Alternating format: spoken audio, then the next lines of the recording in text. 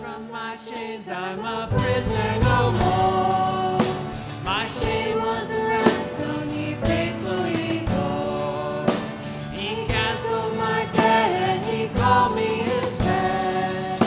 When death was arrested and my life began. Oh, your grace so free washes over.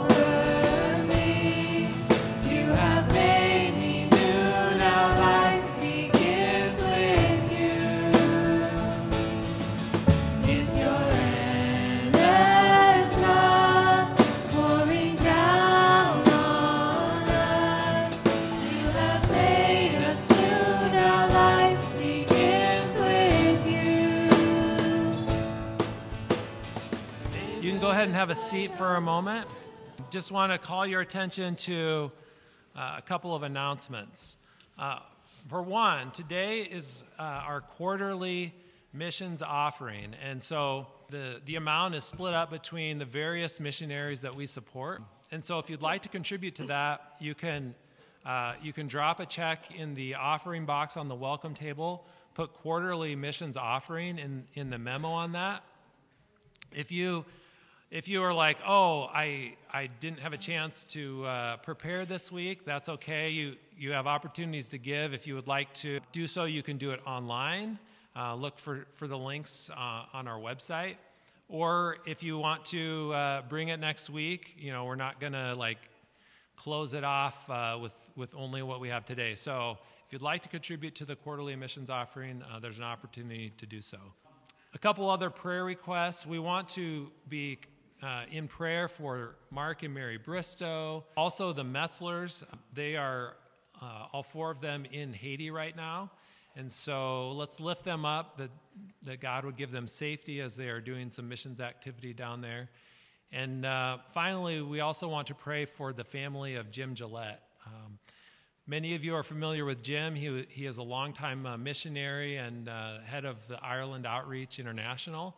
Also, Jim is Mary Klein's brother, and so he passed away on the 6th. So let's continue to pray for his family, pray for the many mission works that he has been involved with, and that God would continue to use the seeds that have been planted and continue to bring fruit out of those works.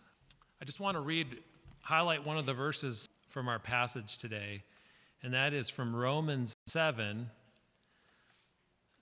verse 4. It says, "Likewise, my brothers, you also have died to the law through the body of Christ, so that you may belong to another, to him who has been raised from the dead, in order that we may bear fruit for God." Jesus' resurrection isn't an Easter-only kind of truth. It is a truth that we take with us throughout the year. And, as we're going to see as Steve preaches from this chapter, our identification with Christ is really the basis that we have to be able to serve Him. Death in vain forbids Him rise. Hallelujah. Christ has opened paradise. Hallelujah. He is not dead. He is alive. We have His hope in Jesus Christ.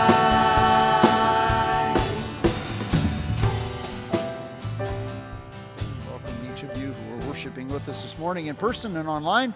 And want to remind you again, if this is your very first time at Creekside, there is an additional fold on the bulletin. And if you would take time to fill that out and put it in the offering box that's on the welcome table in the entryway, that'd be great. And if you're part of our regular church family, again, that extra fold is also for you. If you have prayer requests or something you would like to let us know about, or interest in some ministry or something, please let us know that. Also, just want to welcome back Tim and Danielle. Thanks for, they recently got back from a mission trip, so I'm anxious to hear about it. So I ask you to inquire of them as well. So trust that we're grateful they're back, and we'll see what God has done in and through them. I'd invite you to turn with me, if you would, to God as we pray. Father, we thank you for the work of Christ and what it means to us. And we pray that you would take those truths, you'd wash over our hearts and our souls, so that we might not just know them intellectually, but that it really would guide and govern our lives.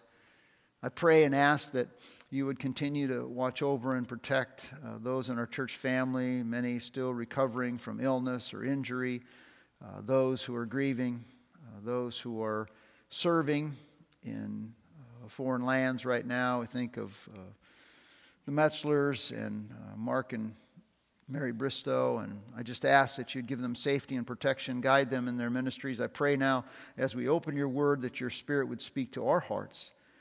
And Father, I ask that if there's anyone who's listening, who's here, who has never fully surrendered their life to Jesus Christ, that you would work in their hearts, and that this would be the day of salvation, that this would be the day that they yield their lives to you and find new life in Christ. I pray for those of us who know you, that our hearts would be stirred and that we would more fully reflect the reality of who we are in Jesus. In Christ's name we pray. Amen.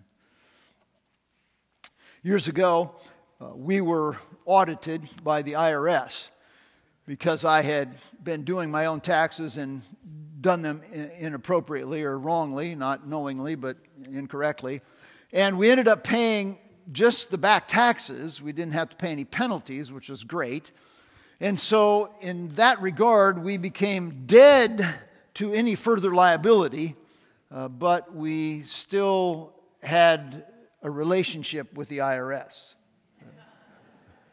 as we all do. You know, that relationship didn't end. This morning, as we get into Romans chapter 7, verses 1 through 13, we're going to find that we discover that in regard to the law, believers have much the same relationship that we have with the IRS. We're dead to the penalty, but we still have a relationship. And we are not done with our relationship to the law, in spite of the fact that the law has many limitations. And we've seen in Romans so far that the law cannot save us.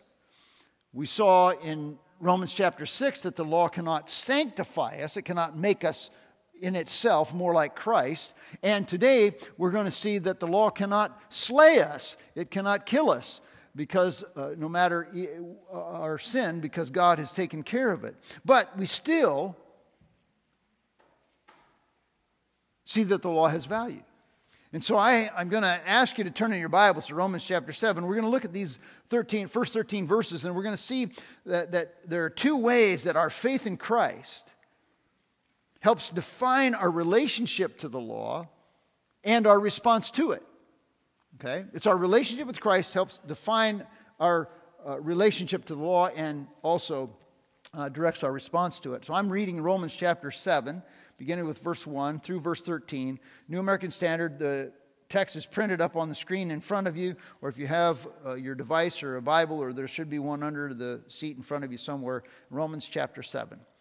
Or do you not know, brethren, for I'm speaking to those who know the law, that the law has jurisdiction over a person as long as he lives. For the married woman is bound by the law to her husband while he is living, but if her husband dies, she is released from the law concerning her husband. So then, if while her husband is living, she is joined to another man, she shall be called an adulteress. But if her husband dies, she is free from the law, so that she is not an adulteress, though she is joined to another man. Therefore, my brethren, you also were made to die to the law through the body of Christ, that you might be joined to another, to him who was raised from the dead, that we might bear fruit for God. For while we were in the flesh, the sinful passions which were aroused by the law were at work in the members of our body to bear fruit for death. But now we have been released from the law, having died to that by which we were bound, so that we serve in newness of the Spirit and not oldness of the letter. What shall we say then? Is the law sin? May it never be. On the contrary, I would not have come to know sin except through the law. For I would not have known about coveting if the law had not said, you shall not covet. But sin, taking opportunity through the commandment, produced in me coveting of every kind. For apart from the law, sin is dead. And I was once alive apart from the law, but when the commandment came, sin became alive and I died. And the commandment, which was to result in life, proved to result in death for me. For sin, taking opportunity through the commandment, deceived me, and through it killed me. So then the law is holy, and the commandment is holy, and righteous and good. Therefore, did that which is good become a cause of death for me? May it never be. Rather, it was sin, in order that it might be shown to be sin by effecting my death through that which is good, that through the commandment sin might become utterly sinful. That's a mouthful, okay? There's a lot in there, and there's a lot of law and sin and law and me and law and I and this, and so we're going to try to tease it out, okay? I see in the text two ways, as I said before, that our faith in Christ defines our relationship to the law and our response to it. And the first one is this: we're released from the law. In the first 6 verses, we see that we are no longer under the law's demands, and we're no longer under the law's damnation. Two pillars upon which our understanding here rests. First is the condition of our release is prescribed, okay? The condition of our release is prescribed, and there's 3 points that I want to make under this with regard to that. The first, the condition is articulated. We see this again in verse 1 that we've seen before, this question, or do you not know? Okay? He knows they know it, but they don't know it until he says it. So once he says it, then they're going to say, oh yeah, I know that, I realize that. So he's just introducing a truth that his readers will hear and understand once he states it. He's addressing brethren. He says, do you know brethren? His brothers in Christ, sisters as well, but the Jewish believers that are familiar with and fond of the law. That's my paraphrase of what he says about the law there, okay? They know that any law, and it's interesting because in the verse it says, you know that law, it may say in your text, the law, but there's no article in front of it in the original Greek. It's just law. They know any law has jurisdiction over a person. What does it mean to have jurisdiction over? It means that it demands obedience, apart from which they suffer a consequence, as long as the person is alive. Which is just standard common sense, right? The law has jurisdiction over a person if that person is alive. Only living criminals are subject to the law's punishment. Makes sense. The Perry High School shooter. Tragic situation. But that criminal is not under the law's jurisdiction because he's not alive. You can't convict him of a crime. You can't do anything. Secondly, the condition is illustrated. And this whole issue of the marriage, it's illustrated using the analogy of marriage. And so I want you to understand this is an analogy of marriage, not a doctrinal treaty on marriage and divorce and remarriage, okay? It's just saying this is an illustration from the law. Marriage laws are binding as long as both partners are still living. That's what he's saying. A woman is bound by law to her husband, her living husband, but she's released from the requirements, the covenant of marriage, if he passes away. Okay? Now, there are other reasons why she might be released in other passages of Scripture, but they're not mentioned here. Okay? But it's just this passage. Which makes her then free from the law, so that if she remarries, she's not under any penalty by following the law. And Paul said the same thing in 1 Corinthians 7:39, that a woman's, if someone's spouse dies, you can remarry. It's fine.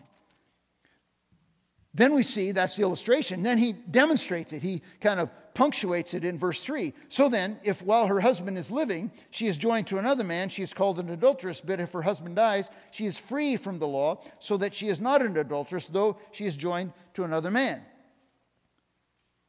If her husband is still living, and she remarries another man, she commits adultery, but not so if he dies. Okay? Simple so far.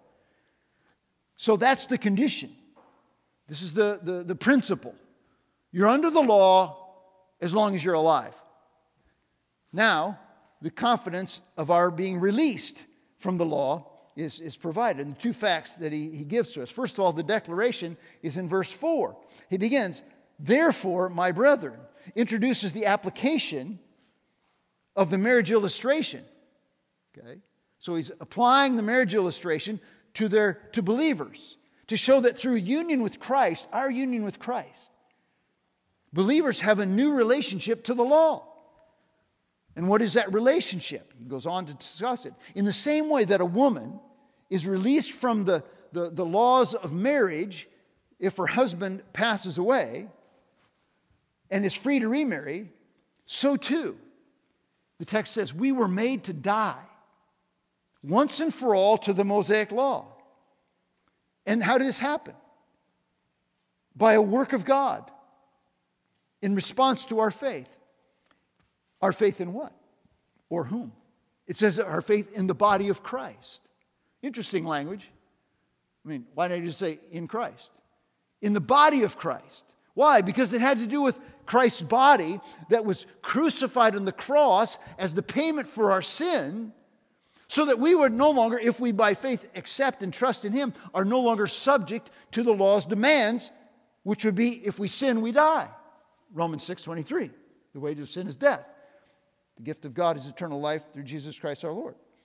We've been delivered from the law's punishment of death through our union with Christ in His body. And we saw this in chapter 6.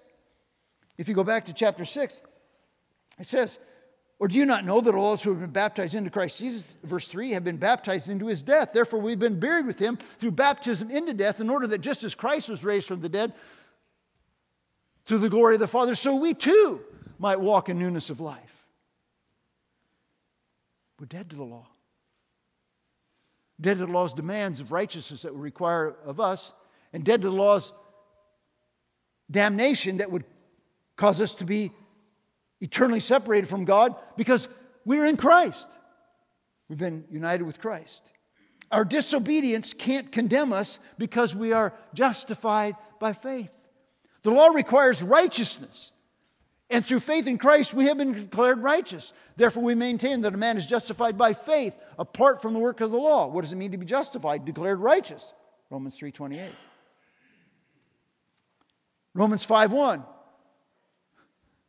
Therefore, we've been justified by faith. We have peace with God.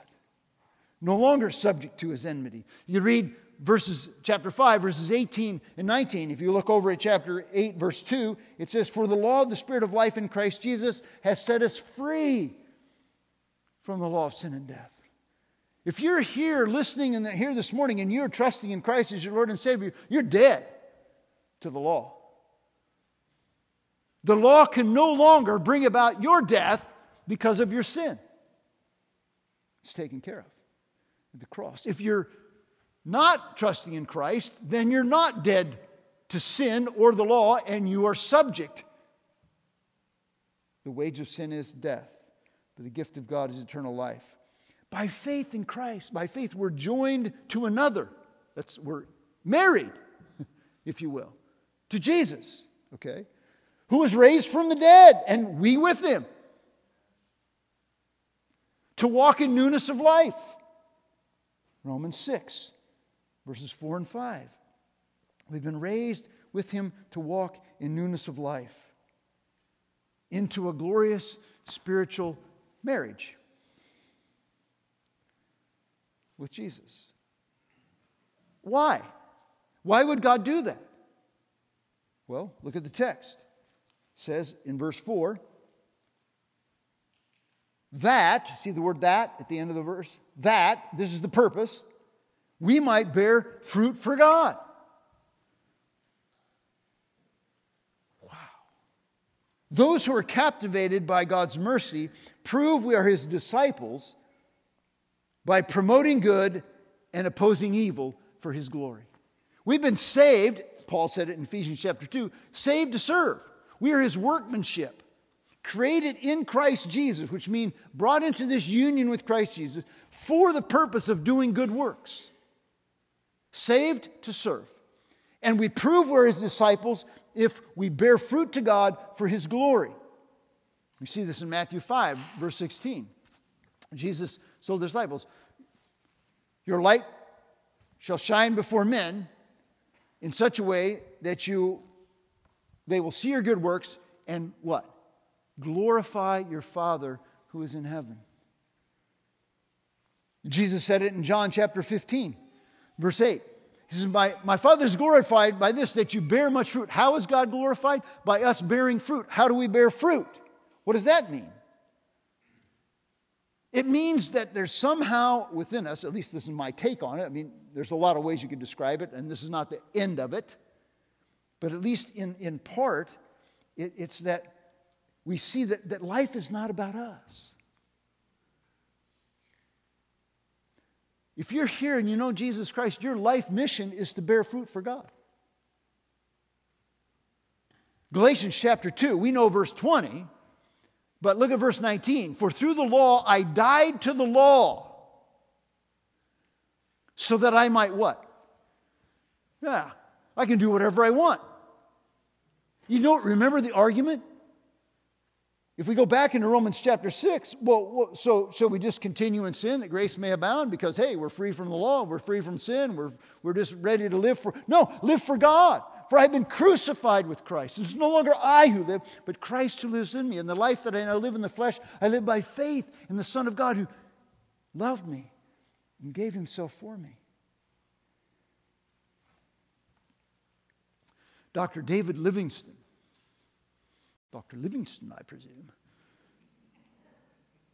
gave up his comfortable life in England to serve the Lord in Africa, where he died at a very young age. And I read an article one time that said, well, the people would accuse, it said it was a wasted life. He was a medical doctor. He could have stayed in England and served the people and made a lot of money and had a comfy life. And the end of the article says, no, it wasn't a wasted life because there's no life that's wasted in service for the King. We've been saved by God's grace and His glory to serve Him. No wasted life if it's lived for God's purpose. I ask you this morning, myself, is that our purpose? To bear fruit for God. I don't care about your vocation. I mean, I care about it, but it has nothing to do with our vocation. Has nothing to do with our occupation, our vocation, our location. It has to do with our salvation. We're saved to serve Christ. Now, there's an explanation of our release in verses 5 and 6. Paul explains further why fruit bearing is our calling. And he does this by introducing and making a contrast between our old life and our new life, okay? And so he makes this contrast. In verse 5 and 6, he says this, for while we were in the flesh, the sinful passions were aroused by the law, were at work in our members of our body to bear fruit for death. But now, so you see is for while we were, and then the but now. So there's a stark contrast. And he starts to list for us these several marks of the old life. We are in the flesh. What's that? The flesh. It's our unregenerate humanity under the control of sin. That's who we were, our old life. In our unredeemed condition, sinful passions were aroused by the law. How is it that the law arouses sinful passions? Well, first of all, it points them out. It exposes them and it shows us their existence and the extent. That's what we see in verse 7.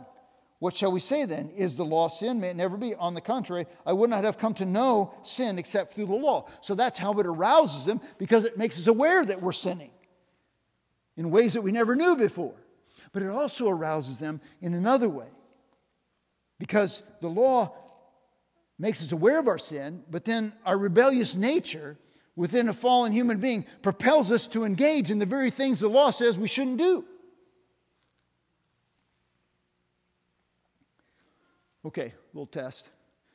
Have you ever gone to a store. Now, you're walking up to a big department store, and there's these sliding, automatic doors, And there's an entrance sign and an exit sign. Anybody here ever gone in the exit sign? No, why? Because I can. Right? Is that not evidence of the rebellious heart? They want me to enter here, I'm going to enter here. Because I can. So the law arouses evil within us. It arouses it. It makes us aware of what's right and wrong, and we choose to do what's wrong because of our sinful nature that is within us. These sinful passions are exposed by the law. They were, it says, the text, verse 4. They were, or 5. They were continually at work, exerting their power in our sinful body. Now, I'm paraphrasing here. They were at work in our members of our body at the end of verse 5. What for? To bear fruit for death. You see the contrast? Those of us who've been brought into a relationship with God through faith in Jesus Christ have been saved to bear fruit for God. But those before that, we were bearing fruit for death. Eternal judgment. Then I love it. Again, some of the best words in the Bible, but now, or but God. Verse 6, but now, something's different. In our redeemed person, we as believers have been released from the law. From the law's demands. The law's demands for perfection, because you must meet up to the demands of the law or you die. The law's demands for perfection. Having died, the text says, to that by which we were bound. We're dead to it. I had to fulfill the law or I would go to hell, but in Christ, I have fulfilled the law. I'm going to heaven. I'm no longer bound by the law. Believers died in Christ. We died to the power of sin. We died to the penalty of the law. Galatians 3. We died to the penalty of sin. That's chapter 6, okay? Romans 6. We died to the penalty of the law. That's Galatians 3. Christ redeemed us from the curse of the law. He delivered us. He paid the price for us and bought us out of that slave market so that we no longer pay that penalty, having become a curse for us. For it is written, cursed is everyone who hangs on a tree. That's the sacrifice. That's the penalty. That's the price that's been paid. That's what it means to pay. He was satisfied the wrath of God against our sin. The result of our freedom from sin's control and the law's condemnation. What should be the response? Hey, good, we can do whatever we want. No! The result of our release and freedom from sin's control and the law's condemnation is not disobedience. Look at chapter 6, verse 1. What shall we say then? Shall we continue in sin that grace may abound? God forbid. Verse 15 of chapter 6. What then? Shall we sin because we are not under the law, but under grace? May it never be. It's not true. That's not it. But we serve. Notice the text says in verse 6. But again, the purpose, that we serve in newness of the Spirit and not oldness of the letter. I like that. Hey, we got a new life, a new lease on life. We're not living in legalistic bondage, doing things out of duty. We're living in the power of the Spirit, living free because we want to serve God. It's our response. We're slaves. Now, this is servants is kind of a misnomer. The Greek term literally means slaves. So that might damper your enthusiasm a little bit. We're slaves. But hey, we were slaves. We're slaves of sin. Now we're slaves of the Savior. So choose your master. We serve as slaves, continually and eagerly obeying God's word and doing His will in newness of the Spirit. We're empowered by the Spirit of God because we can't do it in the flesh. That's the oldness of the letter, is trying to do things in our own way. But in newness of the Spirit. And we're living for God's glory. This is Romans chapter 6. You got your Bibles open to verse 4. Therefore, we have been buried with him through Christ. In order that just as Christ was raised from the dead, we too, through the power of the Spirit, we too might walk in newness of life. And the necessary fruit of salvation, then, is not sin like you want. It's serve. It's serving. No fruit, no faith. In John, verse 15, or chapter 15, verse 5, I am the vine, you are the branches. He who abides in me and I in him bears much fruit. For apart from me you can do nothing. And then we already looked at verse 8, which is, by this is my Father glorified, that you bear much fruit. Okay, so you say, okay, good. We're dead to the law, done with the law. No, we're not. We're not done with the law. Secondly, we see that we're respectful of the law.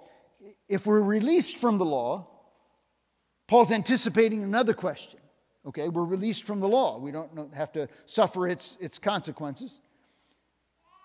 And his critics might ask, well then, what shall we say then? Is the law sin? I mean, is it really that bad because we're released from it? And again, I mean, if it's sin, then we shouldn't even pay any attention to the law. But Paul says, oh no, repeating his same emphatic denunciation as he has given many, many times before, to declare the absurdity of such a conclusion, he says, God forbid. That's my translation of may it never be. Okay? Couldn't happen. It's ridiculous. Interestingly enough, as you remember, as we walk through the text, in chapter 3, he says, may it never be. Verse 4, verse 6, verse 31, chapter 6, verse 2, chapter 6, verse 15, chapter 7, verse 13, and here in verse 7. May it never be. It's not going to happen. So to understand this relationship, okay, we're dead to the law, but we have a relationship with the law. What is the relationship of the law? In regard to sin, understanding it, Paul shares 4 marks or 4 functions of the law that help us respect the law and actually understand that we should obey the law, okay, the moral law that God has set down. It's worthy of our respect and obedience. So here they are. First, the law exposes sin. Verse 7, he says, what shall we say then? Is the law sin? May it never be. Then you notice he says, on the contrary to it being sin, far from it being sin, no. The law is not sin, but it makes sin known. It's not sin, it makes sin known. It reveals it to us, okay? And Paul's personal testimony is interesting now. From 7 through 13, Paul uses his personal testimony to teach universal truth. So he's talking about himself, but it applies to everyone, okay, who's a believer. Okay? So he's using this universal truth. He's speaking it. He says, I would not have come to know sin except through the law. Well, he had just said that in chapter 3, verse 20. The sin reveals it in chapter 4, verse 15. You can go there if you'd like. How do I know I'm speeding? You ever drive down the road and you go, I don't know what the speed limit is here. I mean, assuming you're looking for a sign. Some people don't look for the sign. They just, I have no clue what the speed limit is. But when you see the sign, you know what the speed limit is, right? You know. So is it the speed limit's sign's fault if I'm speeding? No, but it alerts me to the fact that I am. It shows me that I'm breaking the law. Paul illustrated the law's illuminating function by using an example from the Old Testament in Exodus 20, verse 17. I would not have known I was coveting if the law had not said, you shall not covet. Exodus 20, verse 17. So what does it mean to covet? I want what you possess. And again, this is an illustration, one illustration, and the application is for any and every sin, but this is the one that he picks out. We have a general sense, right? Romans chapter 2, verse 15. We have a general sense of right and wrong. But the law requires absolute perfection. Demand for perfect obedience. And this demand for perfect obedience awakens within us a fuller realization of how far short we fall from meeting that perfect standard. We see and realize our sinful intentions, our sinful inclinations, our sinful infractions, and we see the consequences if we sin. So the law makes us aware of how wicked we really are. And God requires perfection. In Matthew chapter 5, verse 20, Jesus said, "For I say to you that unless your righteousness surpasses that of the scribes and Pharisees, you shall not inherit the kingdom of God." And then in verse 48, he says, "You must be perfect as your heavenly Father is perfect." Okay, that's the standard. Okay, the law shows us how decadent, how doomed, and how desperate we are in need of being saved. And we said this before. The purpose of the law was to show us we need a Savior, not to save us. Then the law doesn't just expose our sin, but it expands our sin. Now, when I say that, I'm not saying I'm laying it on the laws. The law is not to blame. But if you look at verse 8, he says, "But sin." And notice that. It's the sin that's the culprit here. But sin in our heart, it's not the law, is the real culprit, as it takes, like the ESV, it says seizing. The NASB says taking. Seizing the opportunity. It's like sin is just like waiting at the door. This is Genesis chapter 4. It's just kind of waiting, boom. It seizes the opportunity. It takes the opportunity, takes the commandment of the law, which reveals right and wrong, and from there, it's kind of like that's its launch pad, the law. And from there, it launches its assault. It launches its devious work of enticing the rebellious heart, producing coveting. Now, and I would say not just coveting, fill in your, sin, whatever sin you want. Lying, stealing, cheating, lusting, gluttony. It produces that of every kind. In other words, it makes us more fully aware that we are wanting and doing more stuff than we originally thought. Well, I really don't covet, somebody's shoes necessarily. But I may covet something else from somebody else. But it makes us aware. And so that, we covet, we want somebody's spouse, somebody's house, somebody's vacation, somebody's vocation. We want somebody's possession with somebody's position. I want that. And that's the sin that's within us. Some of you are children. Some of you have children. Some of you have grandchildren. Just tell the young people, whatever you do not go into our closet. Closet is off limits. When you turn your back, what will they do? They'll go into the closet because you told them not to go into the closet. And this, I think, is kind of a recurring theme as we see it. It arouses it. It expands it, the sin. We want what we're rebellious people resent restrictions, and we do what we're not supposed to do because the restriction tells us not to do it. Okay, how many of you actually, truthfully, been at the airport or been at an amusement park or been somewhere where they have those strap things, that you have to weave around like you're some sort of a mouse through the maze? And you look ahead and you say, "There's nobody in lunch. I'm going under." Road closed to through traffic, local traffic only. Yeah, I'm local.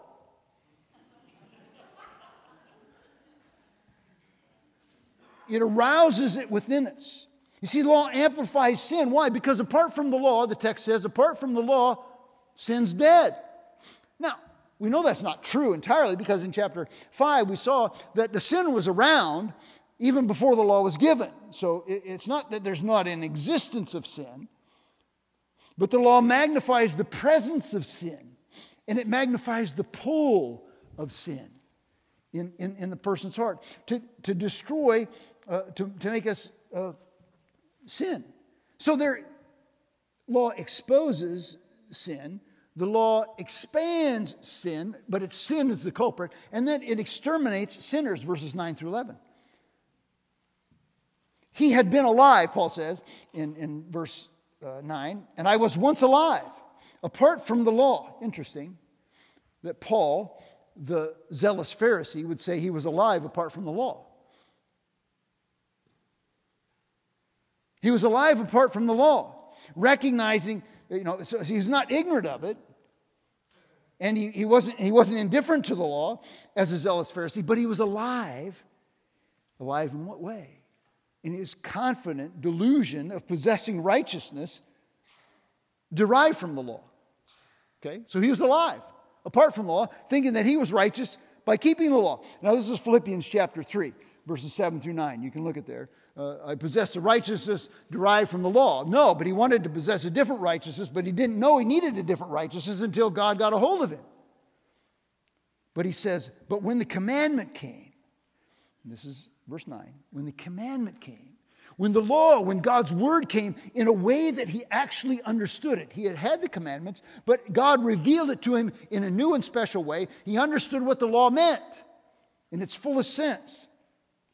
Sin became alive in that he was painfully aware that though he thought he was righteous, he was actually rebellious and an object of God's wrath. He was an object of God's wrath. And at the same time, the text says, he died. How did he die? He died in the sense that he became aware that he was spiritually dead. That he knew that he was a spiritually dead person. That he was alienated from God, that his works were worthless, and that he needed a righteousness. He needed God's righteousness that comes through faith.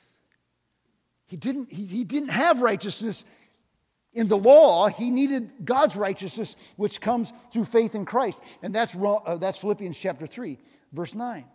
Okay? You see, the Bible is very clear. Sin alienates us from God. If you look at Isaiah chapter 59, verse 2, he says, but your wrongdoings have caused a separation between you and your God, and your sin have hidden his face from you, so that he does not hear you. It causes a separation. And then we get to verse 10, and the commandment, I like the ESV here, but I don't have it translated. It just says that the commandment was supposed to bring life, but it actually caused death. That's some sort of a translation. He expected the commandment, the truths of God's word, representing God's word, if they were received and obeyed, hey, he'd be alive. Now, he had good reason to believe that in some ways, because Leviticus chapter 18, verse 5 says, so you shall keep my statutes and my judgments, which if a person follows them, then he will live by them.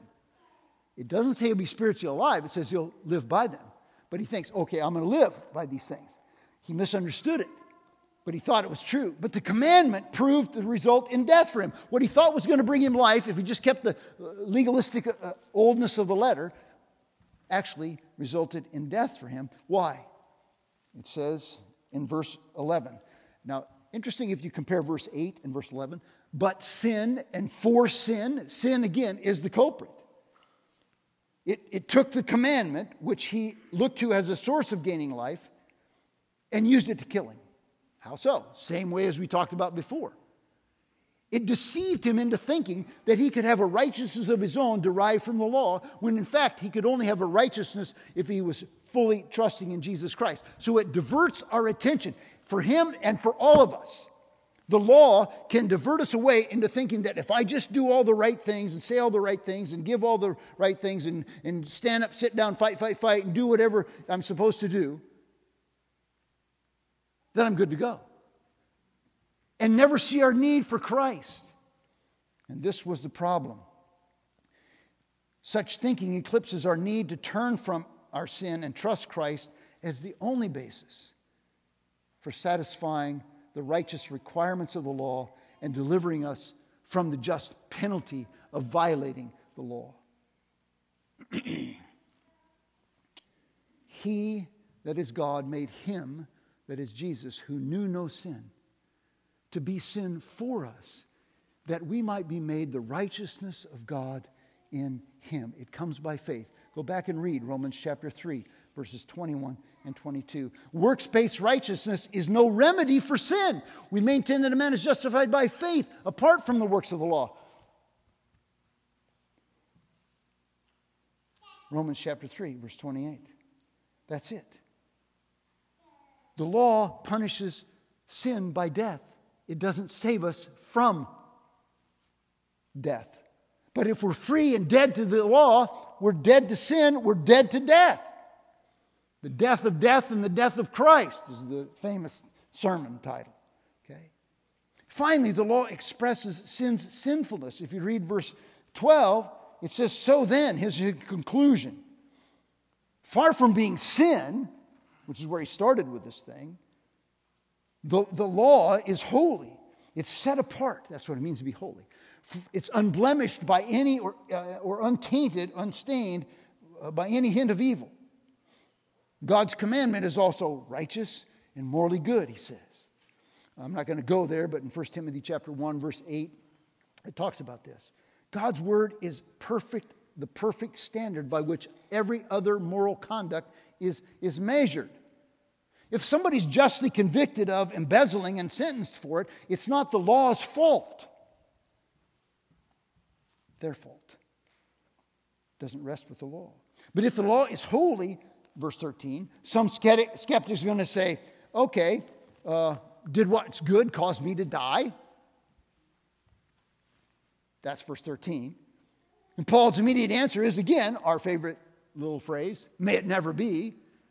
The good didn't cause the bad. No. It's not the good law that causes spiritual death, but rather it's sin, which the good law exposes, expands, and uses to exterminate sinners, that it might be shown that the sin is sinful.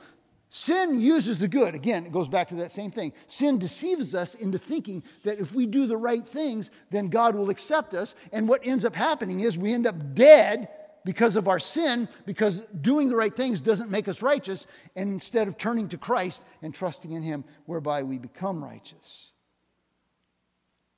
I want you to look at Galatians chapter 3, verse 24. Why the law then? It was added on account of violations having been ordered through angels at the hand of a mediator until the seed would come to whom the promise had been made. That seed is Jesus. So the law was given to me. It's a tutor that leads us to Christ. Paul goes on to say, Scripture can find on sin, so that the promise by faith in Christ may be given to those who believe. That's the purpose of the law, to lead us to Christ, that we'd believe in Christ. I love this passage in John chapter 5, when Jesus is talking to the Pharisees, and he says, you search the Scriptures because you think that in them you have eternal life. Get that? I know the Bible. I actually do the Bible. I embrace the Bible, and I point out people who don't do the Bible. I'm good at that too. This is the Pharisees. You search the Scriptures because you think that in them you have eternal life. And what does Jesus say? They are they which testify of me. Life is found in faith in Christ, not in fulfilling the law, which we can never do perfectly. Glory to God. It's by grace alone, through faith alone, in Christ alone, that we are rescued from and dead to sin and dead to the law and dead to death. So if you do not know Jesus, you are dead. In the sense that you are going to spend an eternity apart from God in hell. I don't want that. God doesn't want that. Turn from your sin and trust in Christ. If you know Jesus as your Lord and Savior, here's the deal. We're not done with the law. No, we've been rescued and dead to the law. Why? So we can serve our Savior and bear fruit for God. Is that your mission? Regardless of your vocation? Regardless of your predispositions? Is that your vocation? Is that your passion? Is to serve God? Secondly, share this truth. This is the message of salvation. We want other people to come to know Christ. It's not about legal. Every false religion is about works righteousness. And people go to hell because they're barking up the wrong tree. Search the Scriptures And let the Word of God convict us in our hearts so that we can repent of sin that's in our lives so that we can be restored into fellowship. We're not going to be condemned to hell because of our sin, but we have certainly separated ourselves from the Father and the Lord, and we want to be restored. And finally, this book is here to be enjoyed because it alone will guide our path, and it alone will help us grow in Christ. Go back and read Psalm 19, verses 7 through 11. Psalm 19, 105, your word is a lamp unto my feet and a light to my path. And now, as we close the service, what a better way than take the juice and the bread, which remind us of what Christ has done so that we can be unified with Him and have victory over sin and death and hell and be His children. Let's pray. Father, I thank You for Your love. I thank You for sending Your Son. I thank You that we are dead to the law. But I also thank You that we have a duty, not in a legalistic sense, but out of devotion, to respect and obey Your word, which will move us along in our faith and help us to serve You and bear fruit for You, for Your glory. We pray in Jesus' name. Amen.